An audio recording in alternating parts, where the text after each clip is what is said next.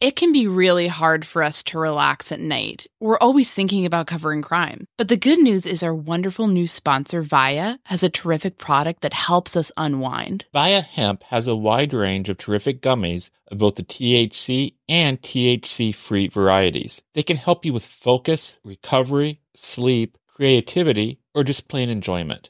These products legally ship to all 50 states. I really liked Zen in particular. This is a yummy blueberry option that lets you catch a chill sleep with help from CBN and CBD. It's really helped me turn off my brain and settle down for the night. I also got to shout out Flow State. It helped me feel energized throughout the day. Like, not to brag, but I got a lot done. I'm talking about doing several interviews and editing a whole show from start to finish, not to mention jumping on some of the latest filings in the cases we cover. It really made me feel sharp and ready to tackle any challenge. I couldn't recommend this more. Via has so many great gummy options to choose from. Everything from guava berry low dose that allows you to microdose THC to the chill-inducing Delta-9 gummy dreams. Head to viahemp.com and use code MSHEET to receive 15% off and one free sample of their award-winning gummies. That's VIIA hemp.com and use code MSHEET at checkout. Please support our show and tell them we sent you.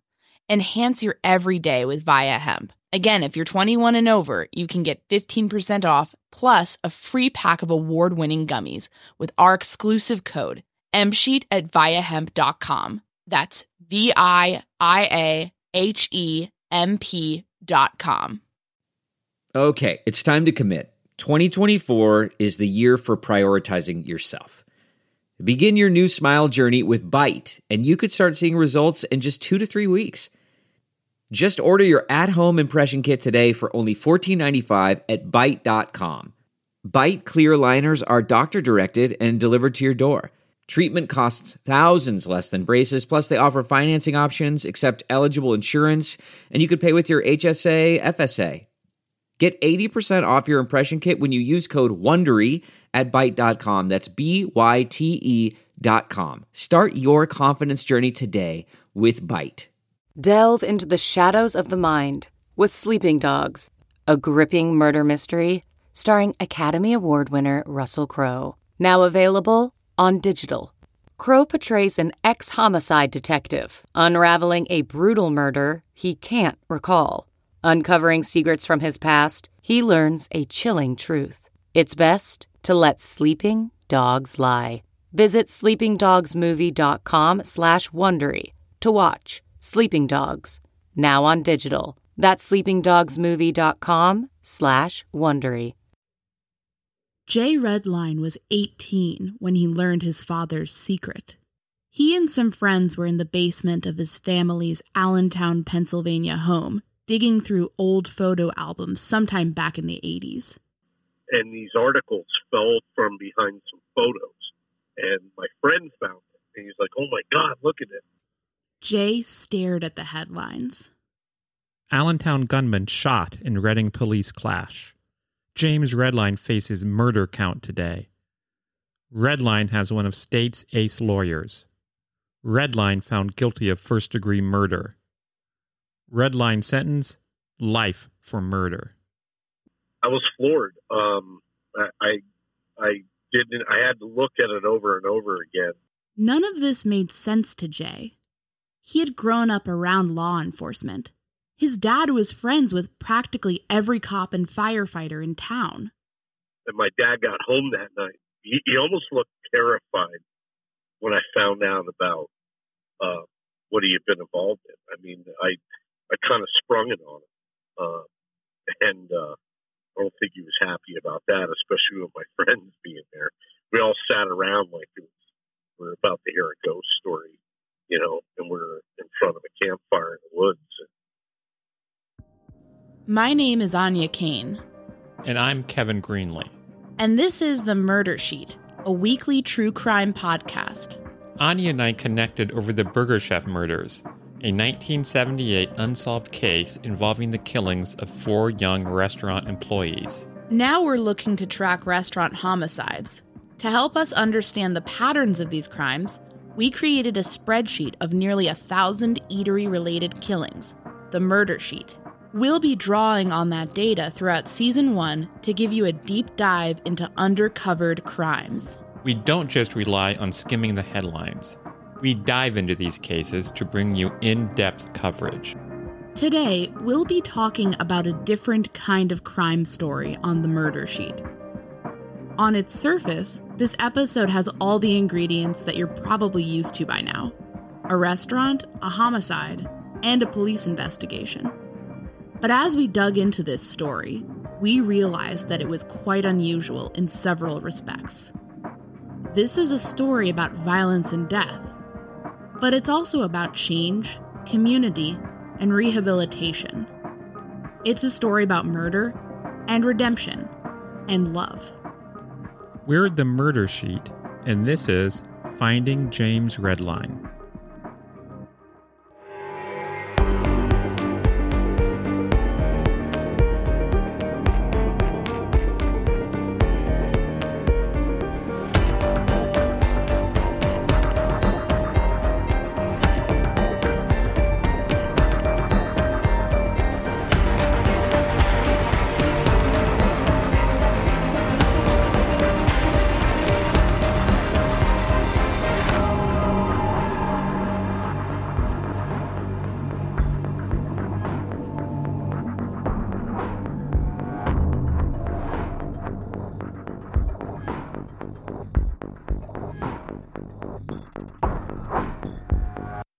The two strangers had a hankering for free and loose women.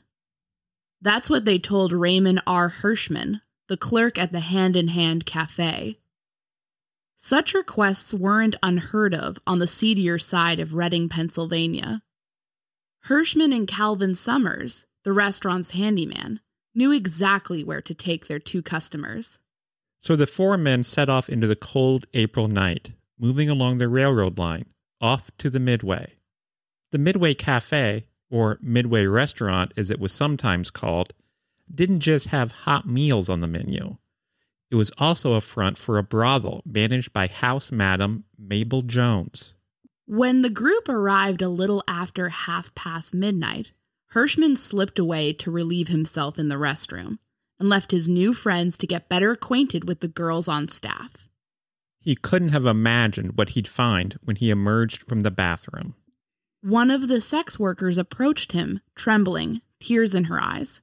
She told Hirschman that the two strangers he'd brought in were robbing the place. The two strangers, dangerous men named Eber Warsek and James Redline, had drawn guns and rounded up the sex workers and their clients. They were shaking them down for money and jewelry and watches, and muttering about the smallness of the take. They wanted to get into the valuables that were stashed away in the Midway safe. But only Mabel had the key, and she wasn't there. The robbers started to get nasty, pistol whipping their hostages and making threats. One of the sex workers spoke up, revealing that she knew exactly where Mabel was. The woman with the key to the safe was only a few blocks away, at the bar of the Grand Hotel. Warsek and Redline decided to go get her. The only question was how to manage it. They decided that Warsek would head over to the bar to fetch Mabel, taking one of the hostages from the Midway with him. Redline would stay at the Midway, holding everyone there at gunpoint until Mabel returned. Before Warsek left with his hostage, a young woman who said her name was Ardella Smith, Redline called her aside and asked if she liked her face. She said she did. He told her if she didn't follow instructions, she wouldn't have a face anymore. Warsek then pulled her outdoors and pressed the barrel of his gun in her side. "Walk like a movie star," he said. "Don't act suspicious and you won't get hurt." He took a breath and then added one more detail. "I've already killed one person," he told her, "and I wouldn't mind killing another." And then the pair set off in the darkness for the Grand Hotel. We wanted to see where this happened, so we drove to Reading, Pennsylvania to check it out. Our first stop was a parking lot that used to be the site of the Midway Restaurant. The building that housed the diner/brothel is gone. now just a place to leave your car while you visit a manufacturer of optical materials. The railroad station is still across the street, but the train stopped coming long ago. A couple of years ago, a company converted it into a brew pub. Even from the Midway site, we could hear the sounds of the music the pub played to entertain its well-dressed patrons. We decided to follow the path Ardella and Warsek took that night. We walked along the old railroad tracks, heading for the building once known as the Grand Hotel. The area across from the brew pub was full of decaying residential buildings. It must have been seedy even back in 1956, on the night of the robbery. It was a short walk, a straight shot that took us no more than 2 minutes, but it must have seemed much longer to Ardella. We could imagine the terror and isolation she must have felt, walking in the night next to the railroad tracks with a man she knew was willing to kill her. The building that used to be the Grand Hotel still stands, but no one would call it grand anymore. If you look the place up on Google Maps, you will see a gaunt, bearded, and shirtless man staring out of a second-floor window. He was also there when we arrived, as if he had not moved even an inch since Google had captured his image.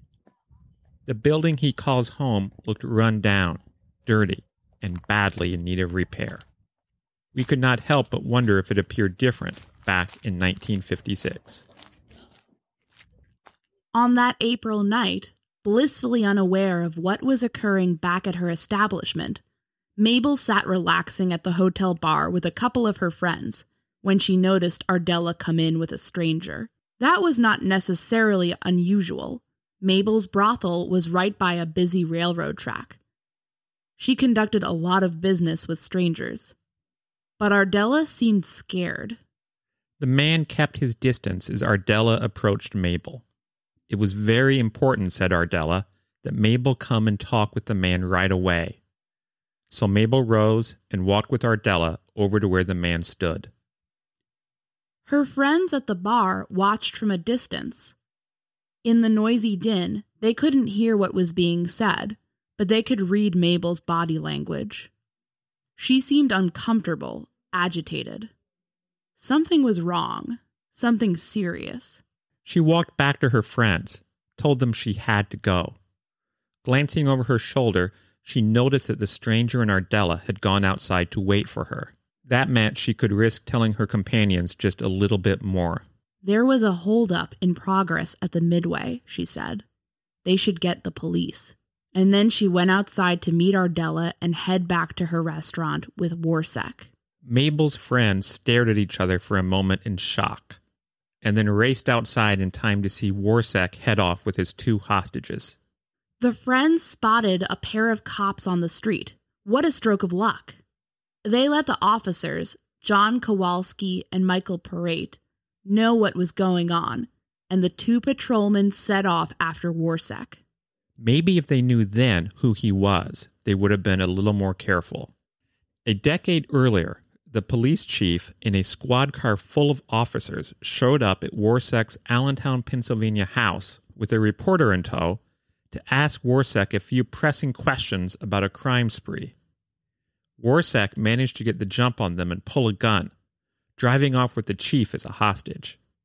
That chief, Wayne Elliott, eventually managed to escape, and Warsek got sentenced to a stretch in prison for the whole debacle. He got released early, though, because he convinced the parole board he'd learned his lesson. Unfortunately, the lesson he learned was that taking police officers prisoner was a good way to buy some time when he was in a jam. Warsek heard the steps of the patrolmen behind him, heard the sound of their feet crunching on the rocks by the railroad tracks. He could tell they were getting closer. He knew what to do. He spun around and pointed his weapon at the 2 dumbfounded police officers. Mabel and Ardella immediately fled. Warsek had 2 new hostages, but what should he do with them? Mabel's friends saw Warsek disarm and lead away the 2 officers. so they immediately notified more police. Cop cars started speeding towards the Midway. The clock was ticking for Warsek and Redline and their jumble of hostages. Warsek marched Kowalski and Perret back to the Midway, forced them upstairs, and locked them in a back room. In his bid to capture the police officers, he let Mabel slip away. The robbers' only shot at opening the safe was gone. It was time for him and Redline to get out of there with what little loot they'd been able to pick off the sex workers and their clients. But it was already too late. Squad cars had surrounded the Midway. The police lights flashed upon Hirschman and Summers and the other hostages, who Redline was still holding at gunpoint in the restaurant portion of the building. There was nowhere to run. Still, Redline made a go of it. He burst out of the restaurant, yelling, "You would call the cops," to no one in particular. Then he made eye contact with one of the officers. "The man you want is in there," he said, gesturing back at the Midway. Apparently, he didn't get the response he was looking for. Redline raised his .45 caliber revolver, carefully aimed it at the officer who was about 20 feet away, and fired. He took off running. The gathered police officers fired back, hitting Redline. Clutching his bleeding stomach, he crawled under a car that was parked across the street. Next, it was Warsek's turn to step out of the restaurant. The thief and kidnapper, who'd once convinced a parole board to be lenient, was out of tricks to play. He tried to shoot his way out. The police opened fire, until Warsek fell down dead on the steps of the Midway. With one of the robbers dead, it didn't take long for a state trooper to drag Redline out from under the car.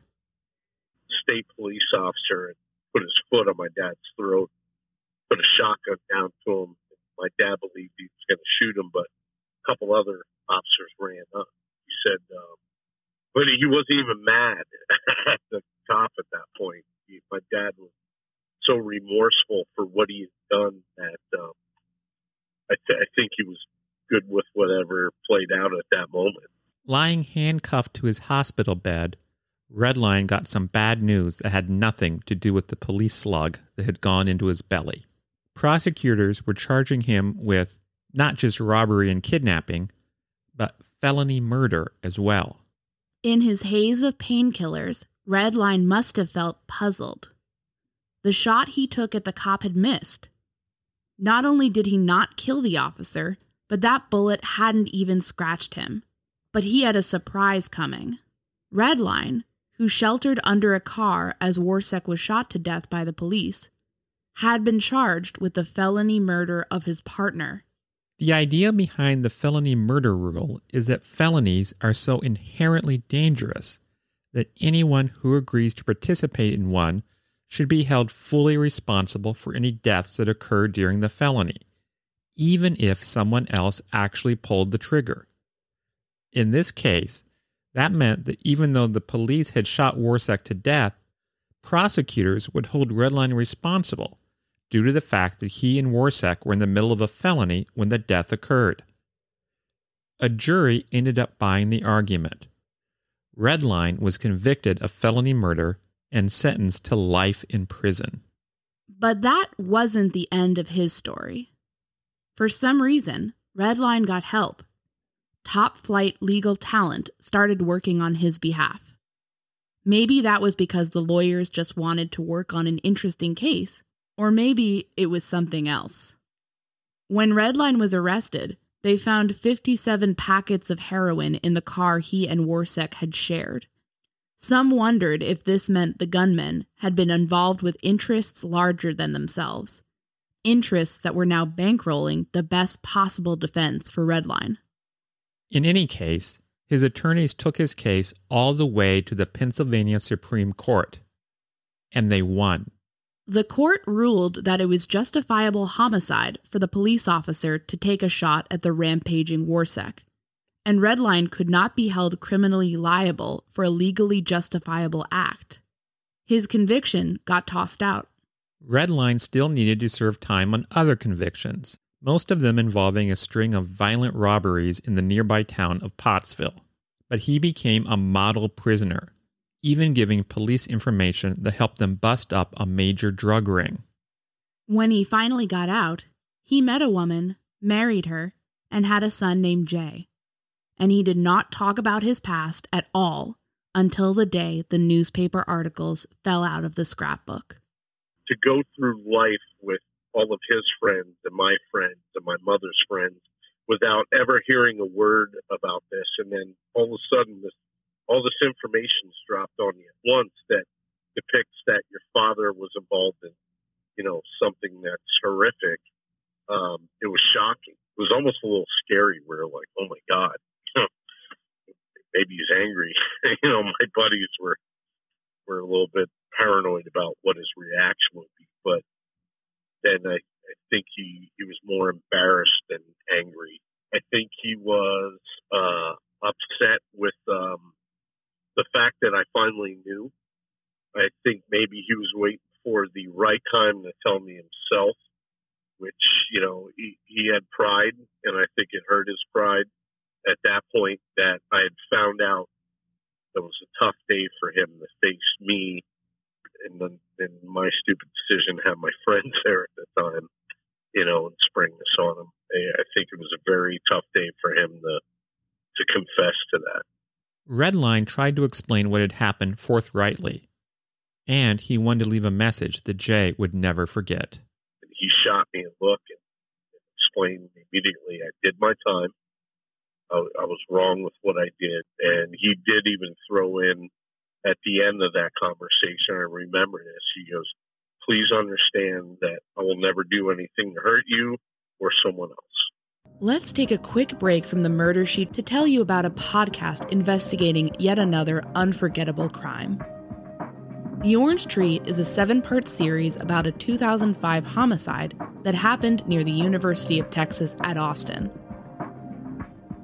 The murder of 21-year-old Jennifer Cave, who was shot, dismembered, and left in a bathtub at her friend Colton Petoniak's apartment, continues to haunt the area to this day.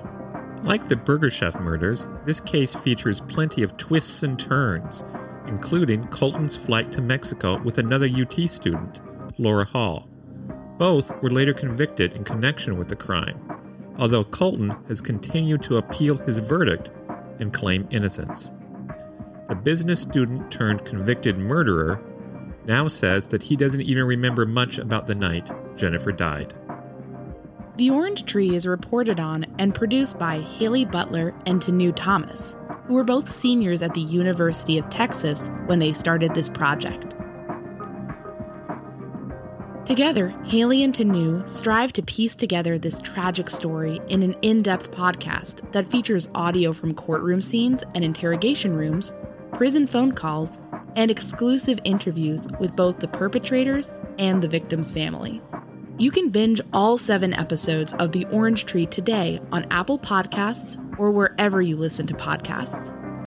A weight loss journey can feel like a lonely struggle, but it doesn't have to be. For so many of us, lifestyle changes, like deciding to lose weight, adopting a nutritious diet, and taking up fun exercises, are all about putting our own health and wellness first. But it can be really hard to know where to begin, or how to keep the weight off once we've seen some progress. Quick fixes like soup diets and juice cleanses are unsustainable. There's a much better way to embark on this journey that over 200,000 people have already chosen. We're talking about the Row Body program. Here's how it works. Row gives you access to one of the most popular weight loss shots on the market. Their Row Body program then sets up a comprehensive weight loss program tailored to your specific lifestyle, health status, and goals. In addition to the weekly shot, you get one-on-one coaching with a registered nurse. That can help you adopt and stick with lifestyle changes like exercise routines and nutritious diets. It's a comprehensive program that sees participants lose 15 to 20% of their weight in a year on average. But the real benefit is that you keep that weight off. This is weight loss at its most sustainable. With Ro, the average weight loss is 15 to 20% of your weight in 1 year, in conjunction with healthy lifestyle changes. BMI and other eligibility criteria apply. Go to ro.co/msheet. Sign up today and you'll pay just $99 for your first month and $145 a month after that. Medication costs are separate. Go to ro.co/msheet. That's ro.co/msheet.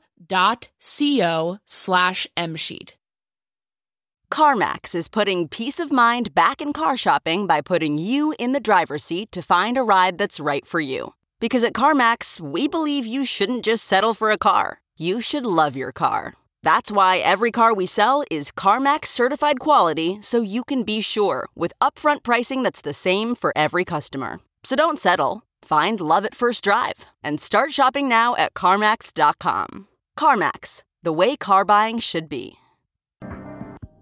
And now, back to the murder sheet. Do you know what I just retired from doing for a living? Do you manage a rock band? Well, that's my side gig. Now it's my full-time gig, but I just served as a police lieutenant for over 20 years. So I'm like, I wonder if they know I was a cop. And We did not know after that. what my dad went through. While researching the Midway case, we tracked Jay down on the web.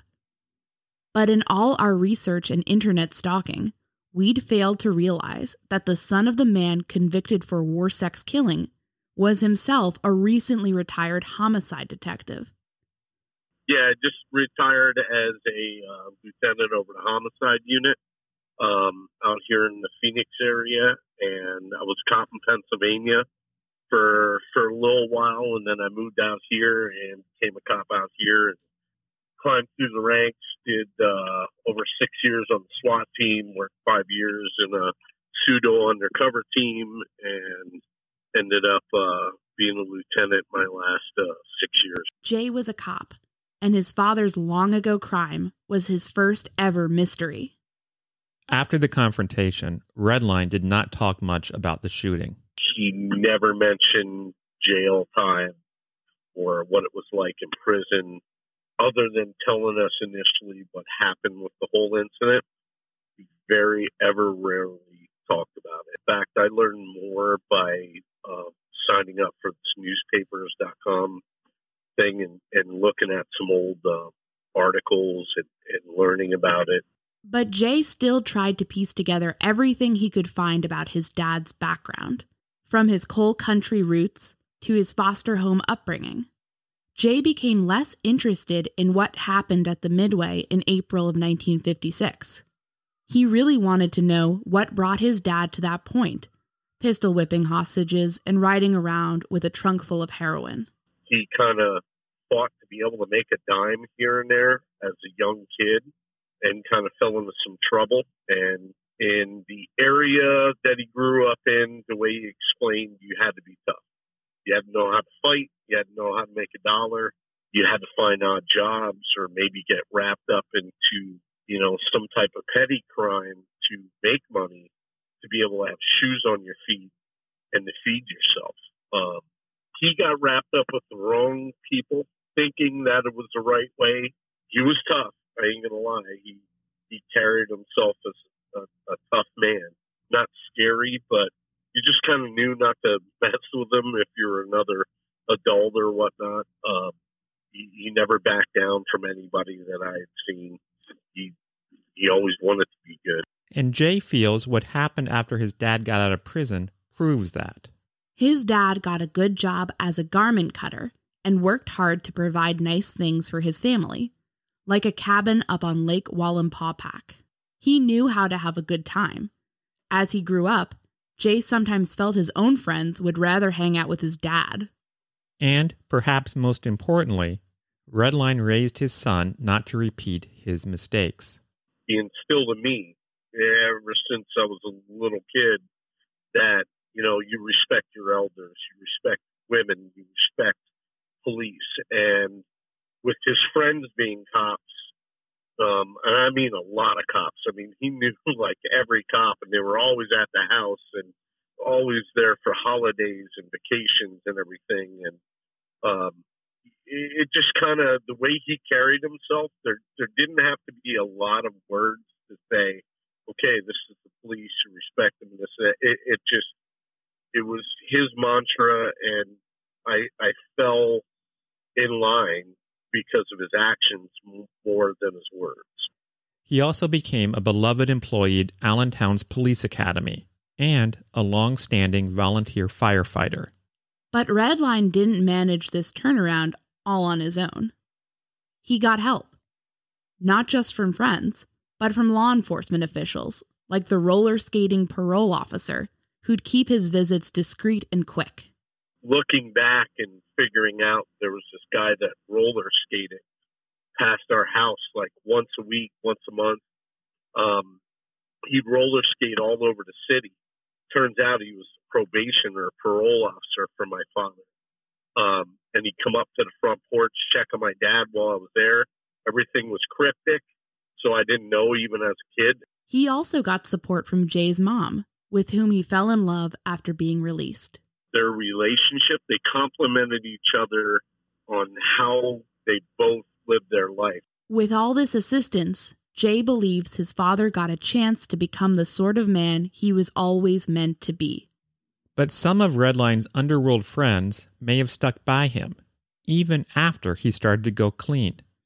Jay always wondered how his father came about such quality legal representation. My dad just had these weird connections, and I always wondered, like, if the whole mafia thing existed in my dad's world and he was connected enough where there was some relationship, higher up people that had helped him have a decent defense. I remember,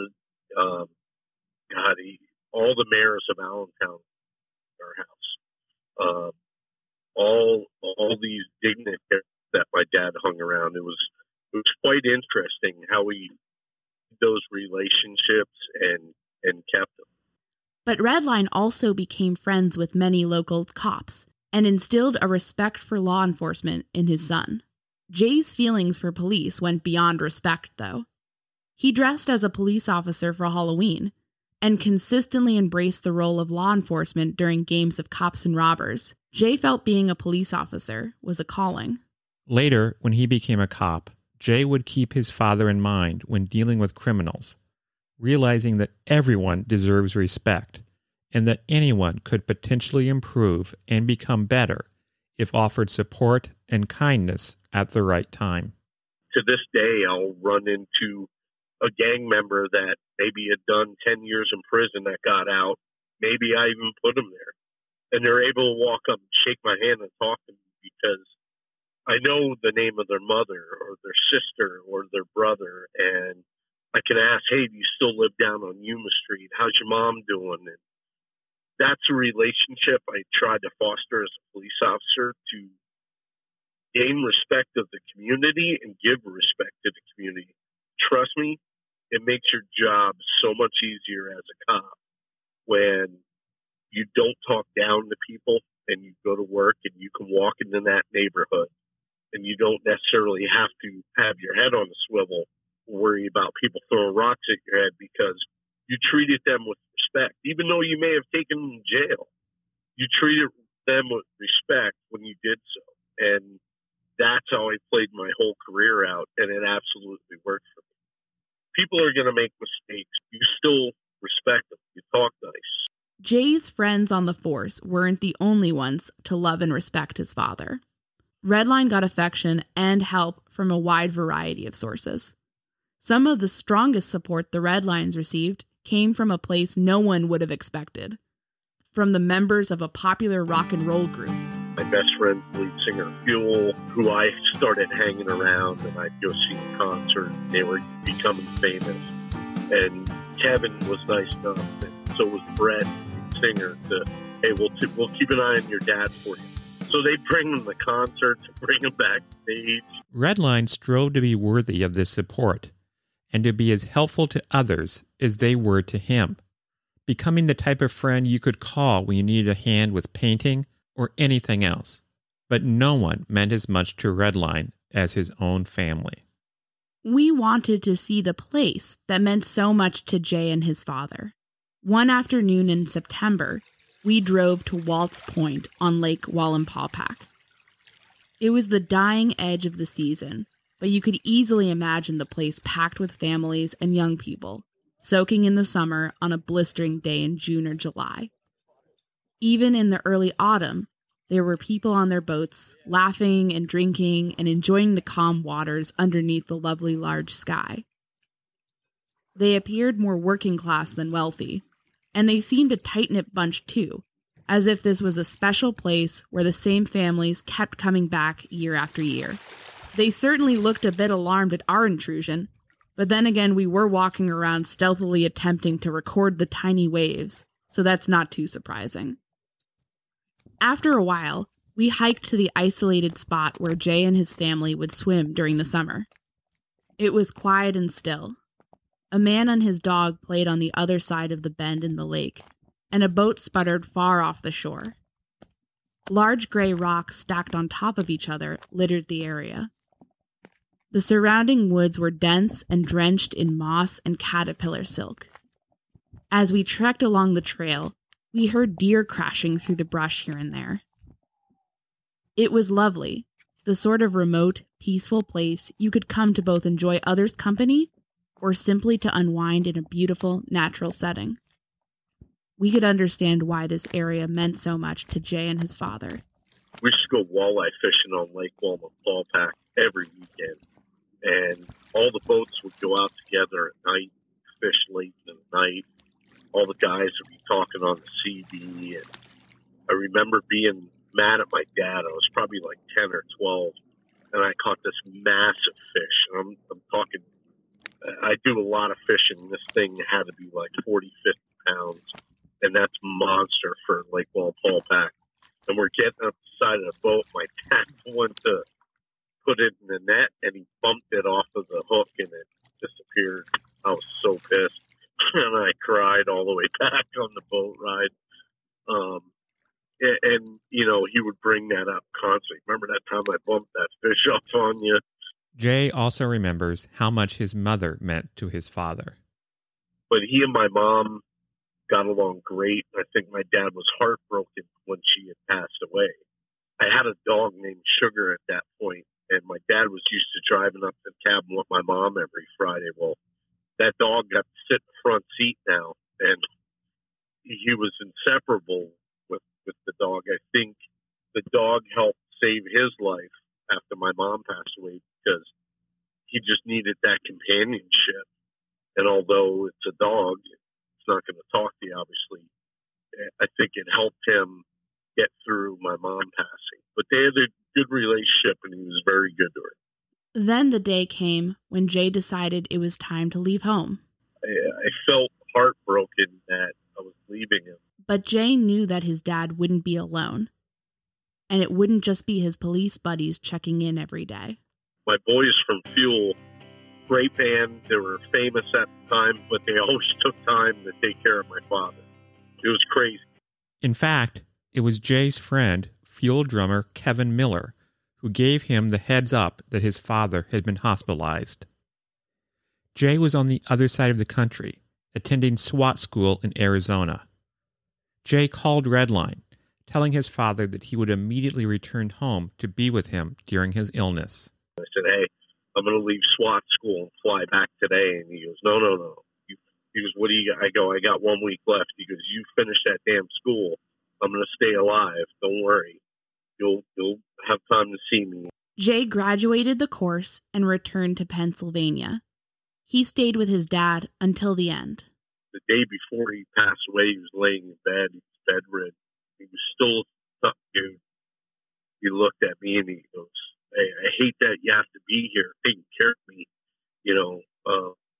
in this way. He goes, I will die today, but my heart's too strong. I can't die. He goes, my heart won't quit. And it was shocking to hear a man on his deathbed talk that tough to where he was like, I'm okay with dying, but my heart's just too strong. It won't stop. Jay was holding his dad's hand when he died the following day. Jay also thinks about the night when he was about 8. The family was out at the cabin on the lake. His dad awoke him at 1 a.m. We drove down to this overlook area, and I got to see this lunar eclipse, and that always stuck for some reason in my head.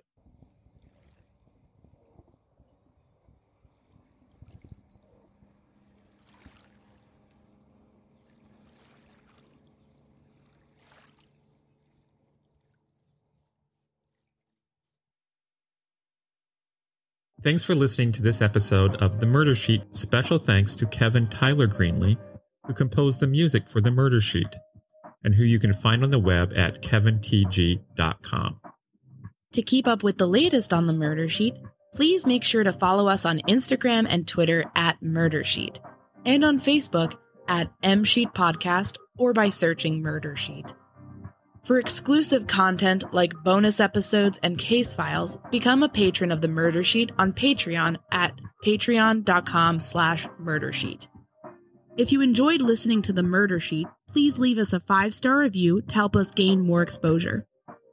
And send tips, suggestions, and feedback to murdersheet@gmail.com.